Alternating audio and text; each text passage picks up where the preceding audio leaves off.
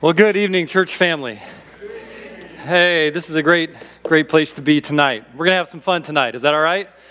Okay, good. To start you off tonight, I want to share a story that I heard recently about a paramedic. A paramedic was asked on a local TV talk show, what was your most unusual and challenging 911 emergency call? And the paramedic began, well, recently we got a call from that big church on 11th and Pine.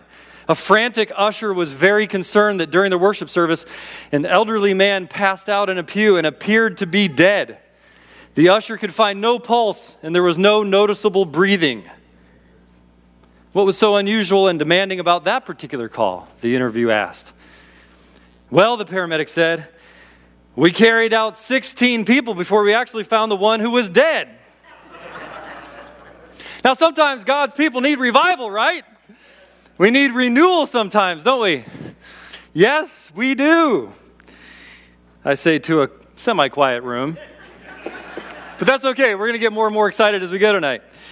We are back in Nehemiah tonight, where we see, actually tonight in chapter 8 of Nehemiah, one of the most beautiful pictures of renewal of God's people in the entire Old Testament. So if you haven't opened your Bibles yet, you know where we are, Nehemiah chapter 8. If you're using the Bible in front of you in the chair, that's page 403. And if you want to take out the sermon notes or turn them on the app, now's a good time to do that if those help you follow along. Just a little bit of review in case you haven't been around for the whole series. Nehemiah is broken up basically into two phases. The first phase is chapters 1 through 6, where the nation of Israel was coming out of 2 generations in captivity, and they rebuilt the city, they rebuilt the wall around the city to make it function as a city again. That was a rebuilding theme, and we learned so many life lessons from those messages. Phase 2 then began last week. Pastor Jim kicked it off. It's more renewing the people now that the walls were rebuilt. And last week in chapter 7, we saw that God's work of renewal requires faithful, God-fearing leadership and faithful, humble, willing servants. There's a responsibility and a role for every single one of us in God's people for renewal to happen. Every single one of us. Today in chapter 8, we see the next step in God's renewal process of a people. And it is a joyful renewal. A joyful renewal. We'll see tonight that God's people are renewed through His Word and through worship. In fact, every spiritual revival in history has included the proclamation of God's Word and the worshipful, active response of the people to some extent. That's the way the Holy Spirit works, through the proclamation of His Word and through the active response, the worship of God's people. There's a saying about modern man, though. Modern man, they say, worships his work, works at his play, and plays at his worship. And that's backwards. And tonight we're going to try to straighten that out a little bit. Because many people go to church their whole lives and never experience the joy of being renewed in Jesus. Let's not make that characterize Lake City Community Church. But let's all enter the joy of the Lord tonight together. So the first component of that spiritual renewal that we want at Lake City is God's Word, the Bible, which is the foundation and authority of our lives as God's people for all matters. That's the first point. We need renewal through God's Word. Through God's Word.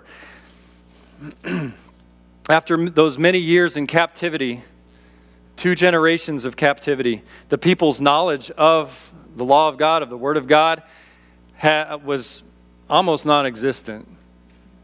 They had fallen far away. They had been broken people, and their knowledge of Scripture was sorely lacking, but they recognized that. And if their city that they just rebuilt was to remain strong and free and alive, more was needed than just walls and security measures and safety and free trade. More was needed than that. They wanted to hear from God. They wanted to know God and be His people again and worship the one who had been with them as they returned and rebuilt the city. They wanted to know Him now. They wanted to come to Him. And so they desired God's Word. And that's where our renewal begins, through desiring God's Word. desiring God's word, if you're writing that on your notes. Let's look at the first couple verses. We're actually going to start at the end of verse 73, right before chapter 8, because that sets the context of where we are, where the people are in this scene. That sentence begins, "And when the 7th month had come, the people of Israel were in their towns." Now, chapter 8, verse 1. "And all the people gathered as one man into the square before the water gate. And they told Ezra the scribe to bring the book of the law of Moses that the Lord had commanded Israel." So the 7th month is where we are in the calendar right then. The 7th month happens to be the biggest month in Israel's calendar, the biggest month of their feasts and festivals each year. They celebrated in this month the Feast of the Trumpets on the first day of that month, the Day of Atonement on the 10th day of that month, and the Feast of Tabernacles from the 15th to the 21st day of the month. It was a 7-day feast, and we're going to talk about that later tonight. This was a great month to start learning and relearning the Word of God. So hold on to that context. Now, verse 1 says, they came together as one man. They were unified. They were pumped. They really desired to hear the Word of God. Notice that it was the people. It wasn't Nehemiah or any of the leaders that called the people. It was the people. They told Ezra, the scribe, to bring the book of the law. Bring it to us. They came together as one man. They called on their main man, Ezra, to teach them the Word of God. And they wanted it. They desired it. And we see that our renewal comes next through receiving that word. Okay, we want it. We desire it. Now we have to receive it. Lord, give us open hearts to receive your word. We find that in verses 2 and 3. They wanted to receive God's word. They were ready. Let's look at verses 2 and 3. "So Ezra the priest brought the law before the assembly, both men and women and all who could understand what they heard, on the first day of the seventh month. And he read from it facing the square before the water gate from early morning until midday, in the presence of the men and the women and those who could understand. And the ears of all the people were attentive to the book of the law." All the people came, men and women, and it says twice, all those who could understand. The guess is there, that's kids who could understand, probably about 4 years old and up. They wanted to hear the word. This is one great thing about a church like ours who wants to be a church family. There's a lot of churches in our country that want to keep the kids out of the worship service. We say, bring them in. Bring them in. They need to be worshiping with dad and mom and grandparents and friends right here. So as soon as they're ready, bring them in. Bring them in. And let's worship together. And that will incidentally keep them from leaving if they're a part of our church when they get older. All right, so we see then that they read from early morning to midday. That's about 5 or 6 hours. They listened to the reading, the preaching of the word. Hey, whatever happened to the 5-6 hour sermon? I'll get back to that actually. But that shows you that they were hungry. They were hungry. Brothers and sisters, let's be hungry for the word of God, the authority, foundation, and life of giving word that we have. Then we see in verses 4 through 6 that they respected the word of God. We need to desire it, want it, and respect it. Let's see how they did that. Verses 4 through 6. And Ezra the scribe stood on a wooden platform that they had made for the purpose. And beside him stood, now they built this wooden platform, they respected the word, and this is a big deal. So Ezra's got all these men around him, and I thought about skipping this list of names, but I practiced it instead. I don't want to skip any words here. So here we go. Visualize the scene. Ezra on the platform, and standing with him are these men. And beside him stood Mattathiah, Shema, Ananiah, Uriah, Hilkiah, and Maaseiah on his right hand, and Pedaiah, Mishael, Malchijah, Hashum, Hashbaddanah, Zechariah, and Meshullam on his left hand. Hashbadana, that was a tough one. But visualize the scene, okay? This is a powerful scene. Verse 5. And Ezra opened the book in the sight of all the people, for he was above all the people. And as he opened it, all the people stood. And Ezra blessed the Lord, the great God. And all the people answered, Amen, Amen, lifting up their hands. And they bowed their heads and worshiped the Lord with their faces to the ground. Let's talk about what we just read here. Ezra is the public reader, but others assist. There's a public reading of the scripture. Ezra stood on the platform above the people so that they could see him and so they could hear him and so they wouldn't miss anything in the word. The people stood to show respect. That was common in that culture. The amens affirmed that they were listening and agreeing. And then the uplifted palms showed dependence on God, right? And then bowing with faces to the ground showed their reverence to God and their willing submission to his authority. Now, this was a more expressive worship service than we typically have here, and that's okay. We are who we are, and everybody worships God differently. But I just want to say there's nothing wrong with showing emotion when you're entering the Word of God and with his people, okay? God is the author of all these emotions. He made us in his image because he has these emotions. Go ahead and let them show in your worship. There's nothing wrong with seeing some of that emotions and hearing some of those amens out there, right? Amen?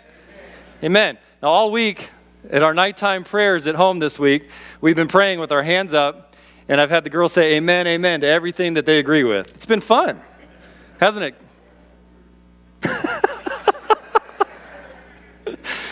It's been fun. This is great. There's a spiritual renewal in the process here. Do you see? Are we connecting with it tonight? We need to receive God's word. We need to respect God's word.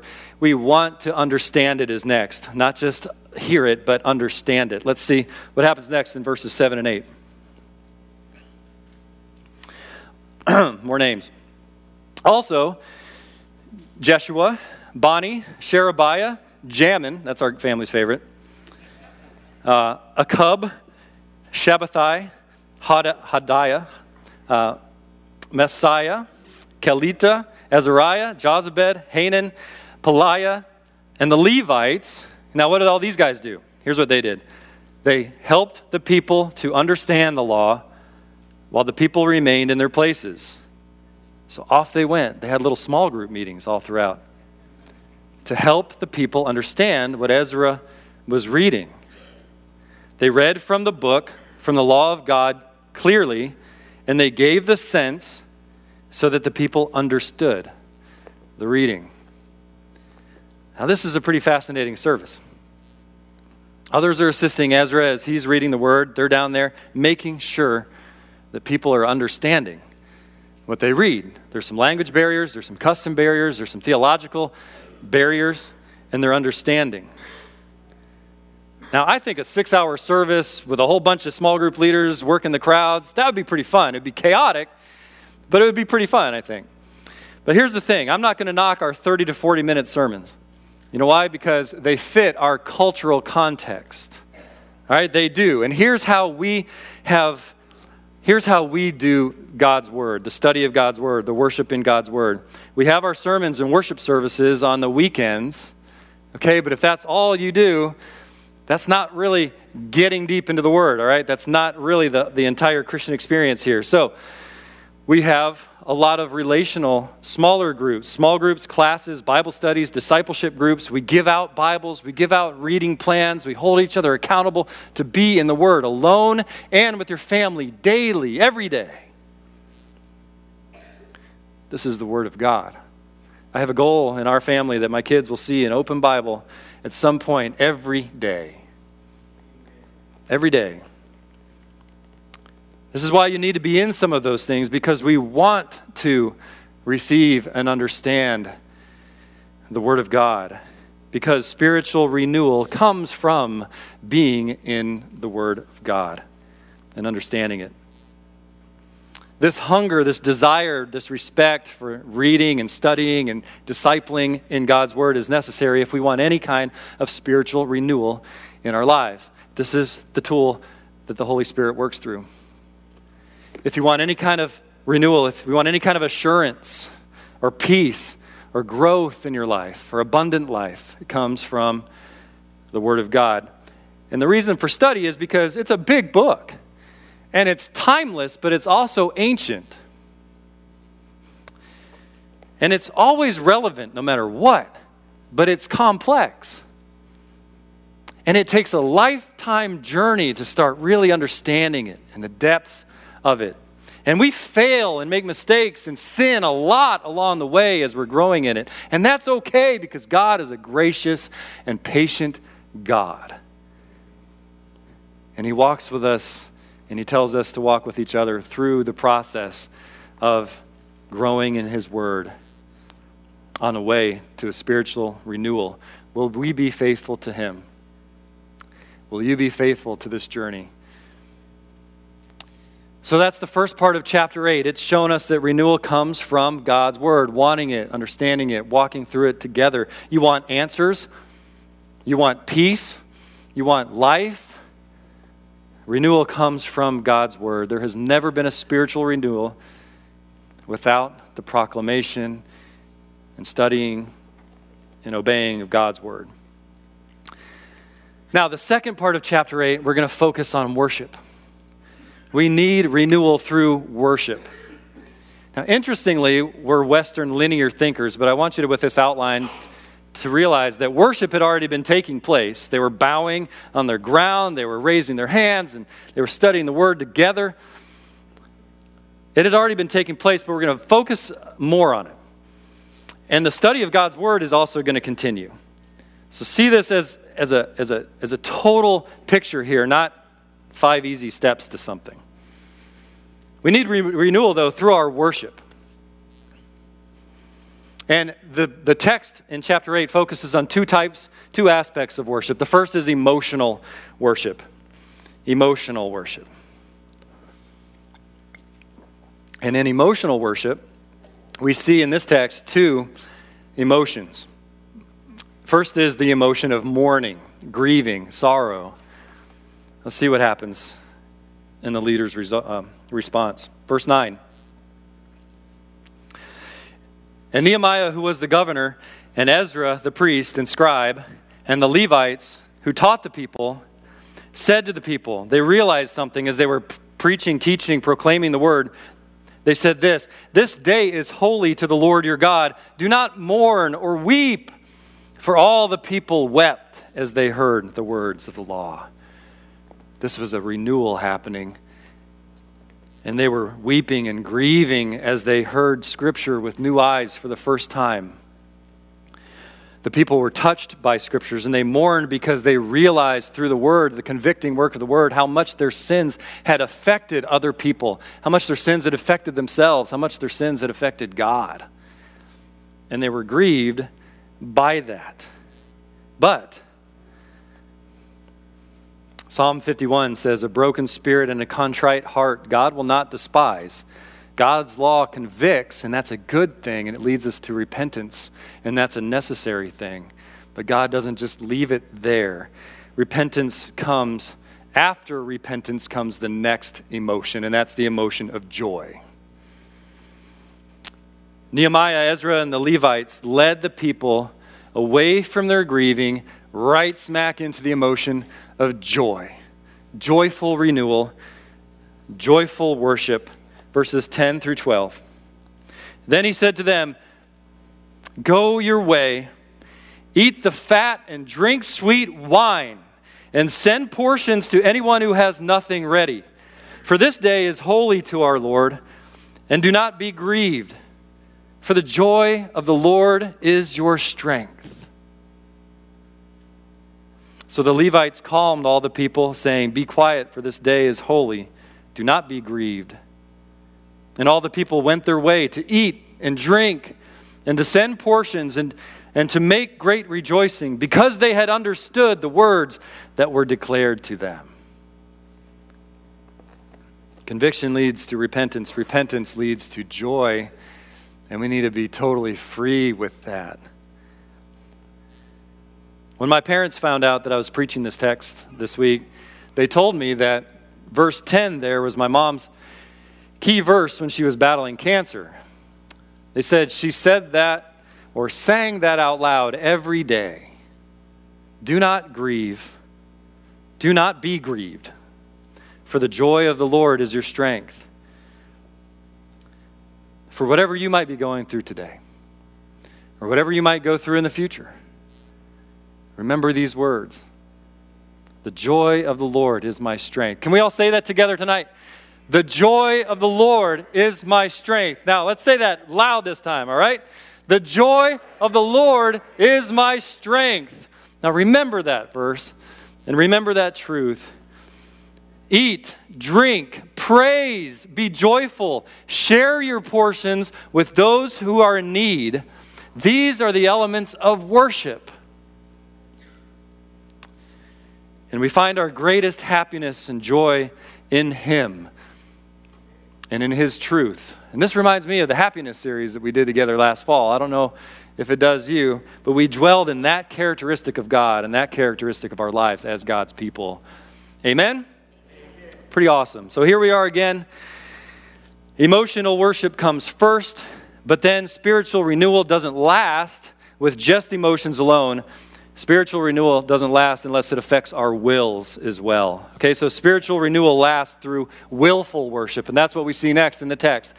Willful worship. Will is to choose to worship God. I will choose to worship God above all else. Let's see how they do it. Now, before I read verses 13 to 18, to set a little context, we're going to see that it's the second day now. The mass of people went home last night worshiping and celebrating, and they all come back. They all chose, out of their will, they chose to come back, every single one, and to hear more of the teaching of the Word. So the first part of willful worship is to choose to come back. Choose to dwell in God's Word. Let's look at verse 13. On the second day, the heads of fathers' houses of all the people, with the priests and the Levites, came together to Ezra the scribe in order to study the words of the law some more. They all came. Worship must be voluntary or it's worthless. You can't coerce somebody into worshiping. This is something we choose. Now, these people craved spiritual renewal, and they were coming back to the Bible study. They were coming back to the service. You guys have to come if you want spiritual renewal. We have to be together in God's Word, in His worship. And notice that the heads of the household were leading the way. This is as it should be. This is why we're a family equipping church. What that means is the parents are the first and best disciplers of their children, not the church. We equip you to do the task that you've been called. Husbands and dads, God puts the biggest responsibility on you. Moms, grandparents as well. You're the disciplers of your own home, and the church equips you for that task. Now, so we see this as it should be. The heads of the households are leading, and all the people come. And then what we see for spiritual renewal is to choose to discover the truth that's in God's Word. Choose to discover God's truth. And this is what they did in verse 14.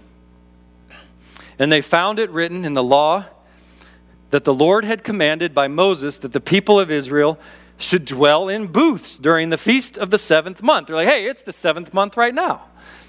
So they had gotten to Leviticus 23, basically, is where Ezra was, and they hear these words that describe the Feast of Tabernacles, the Feast of Booths. And they hadn't heard this before. But they said, well, this is interesting. So we're discovering, as you study this great big book, you always make new discoveries, don't you? And they change your life. So they needed to dwell in tabernacles or booths or tents. So let's talk about the Feast of Booths just for a few minutes here. This is what the people are discovering. And we're going to discover a little bit about it tonight, maybe. For the first time, they're discovering about this final of the 7 feasts in the Old Testament feast system that had been around for centuries. The Feast of Booths or Tabernacles.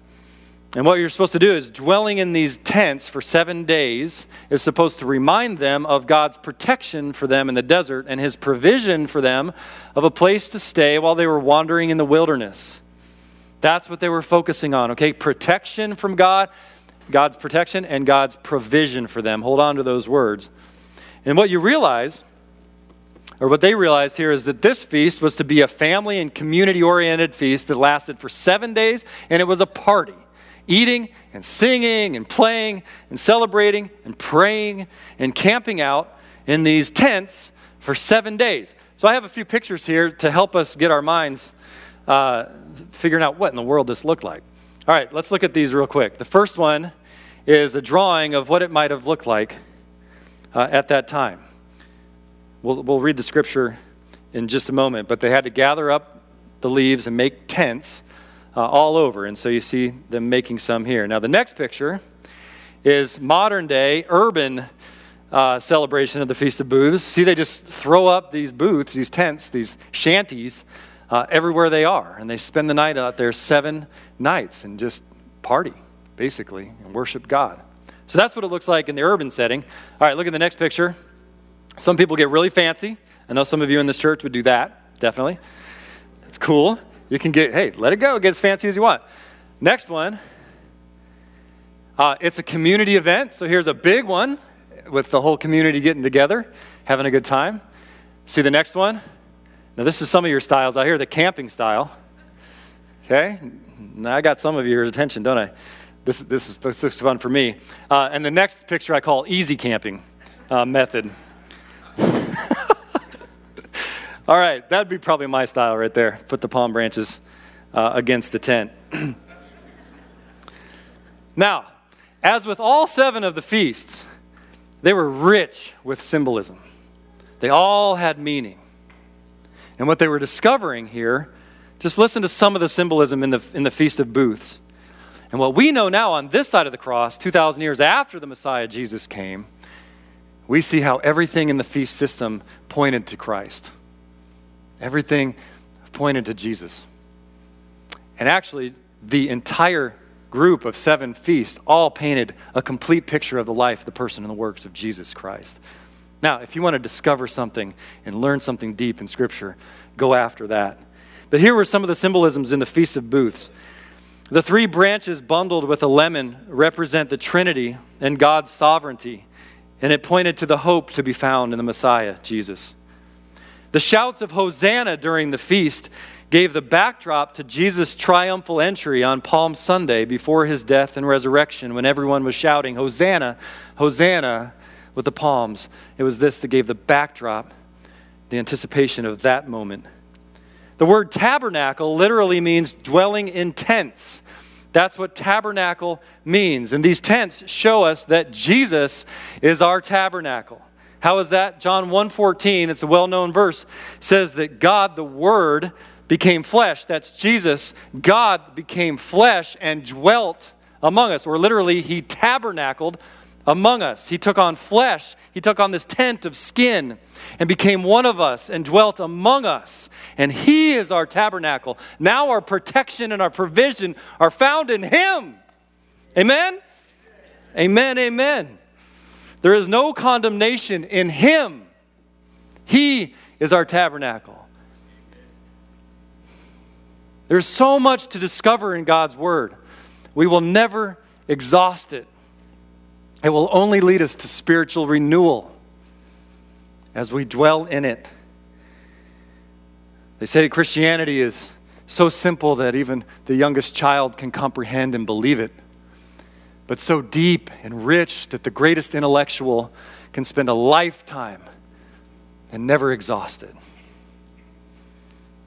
That's God's word. And so I challenge you to choose to give a significant portion of your life to being in the Word of God, whatever that looks like for you. Be devoted to your spiritual walk with Christ and becoming more and more holy and more alive in Him. And then it's not just about discovering the truths, because if it just leaves at that, then that gives us pride that puffs up. No, it's about obeying it. That's what we have to do next. Choose to obey God's Word. choose to obey. And we see the people, that's what they did. They only had a few days to get ready for this feast that they had just learned about for the first time in the reading of God's word. And they did it. Let's read verses 15 through 18. Verse 15, and that they should proclaim it and publish it in all of their towns and in Jerusalem.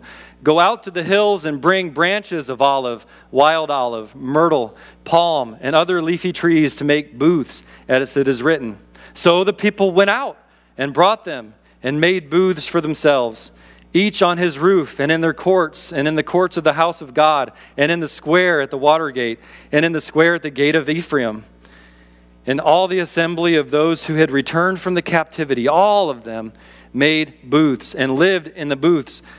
For from the days of Yeshua or Joshua, the son of Nun, to that day, the people of Israel had not done so, not like this. That was in 900 years, the people of God had never partied like this.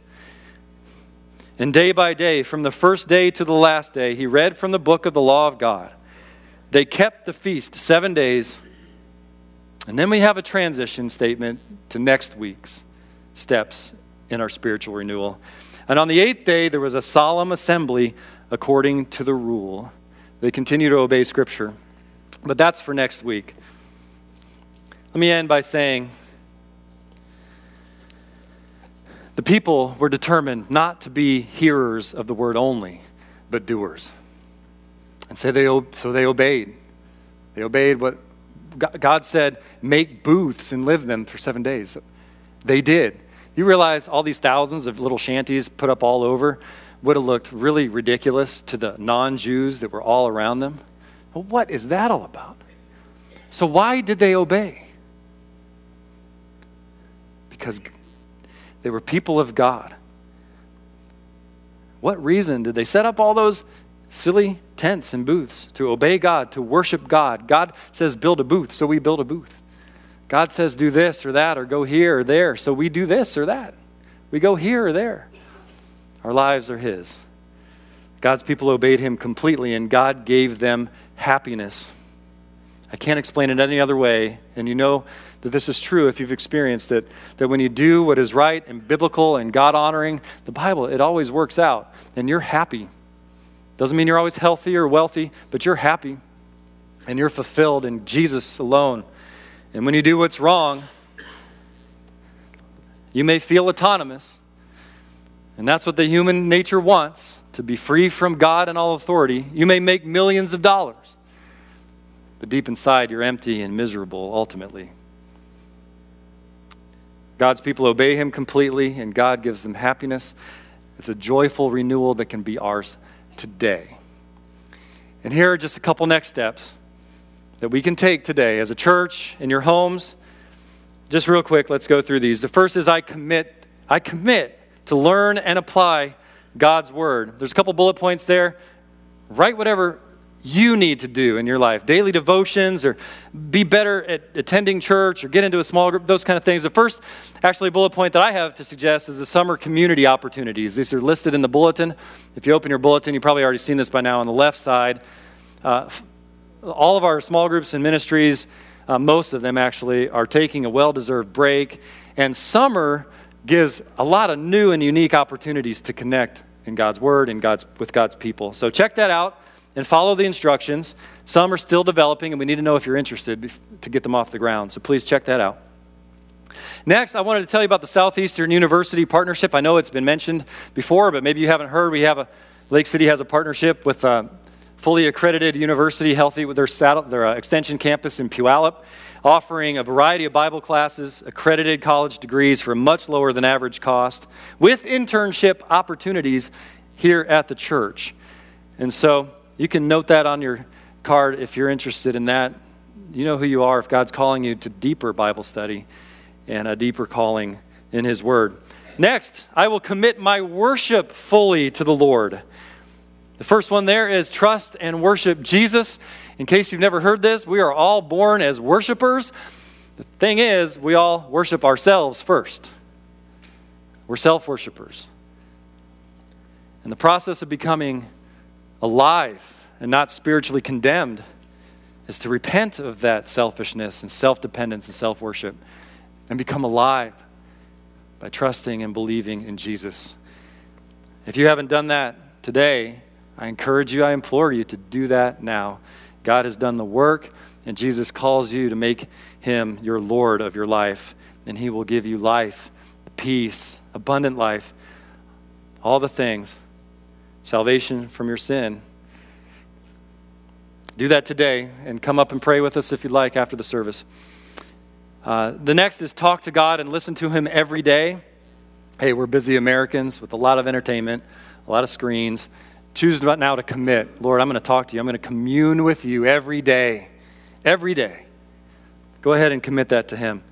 And then I added the last bullet point, the Transform Initiative, because I can't help but see the parallel here between Nehemiah and what our church is going through right now. This is a historical time in Lake City's history. The Jews rebuilt their physical and their spiritual infrastructure here in this text, in this book. They rebuilt and they renewed, and that's exactly what we're doing at Lake City. We have old buildings, we have full services, we're doing a responsible stewardship by expanding, maximizing our acreage here to be a bigger base for missions, to be a bigger place where this community can be ministered to and reached and provided for. We're looking at planting churches in the future. This is called the Transform Initiative. I don't know if you knew this, but there was demolition began last week downstairs. Now that's exciting. And there is something for everybody to do. Pray, give generously, be a part of the construction work, whatever. This is for all of us. We can do this together. This is the church that God's called you to be a part of. Let's serve his mission together. Let's close in prayer and see what God does with us from here. Lord God, in closing, we read these great accounts in this insane history of your Old Testament chosen people as your New Covenant chosen people, the church. And I just pray that you'll connect and identify exactly where we are in our lives right now and how we can have that spiritual renewal, that comfort, peace, and joy in our lives. Lead us to where you want us to go, we pray. In Jesus' name, amen.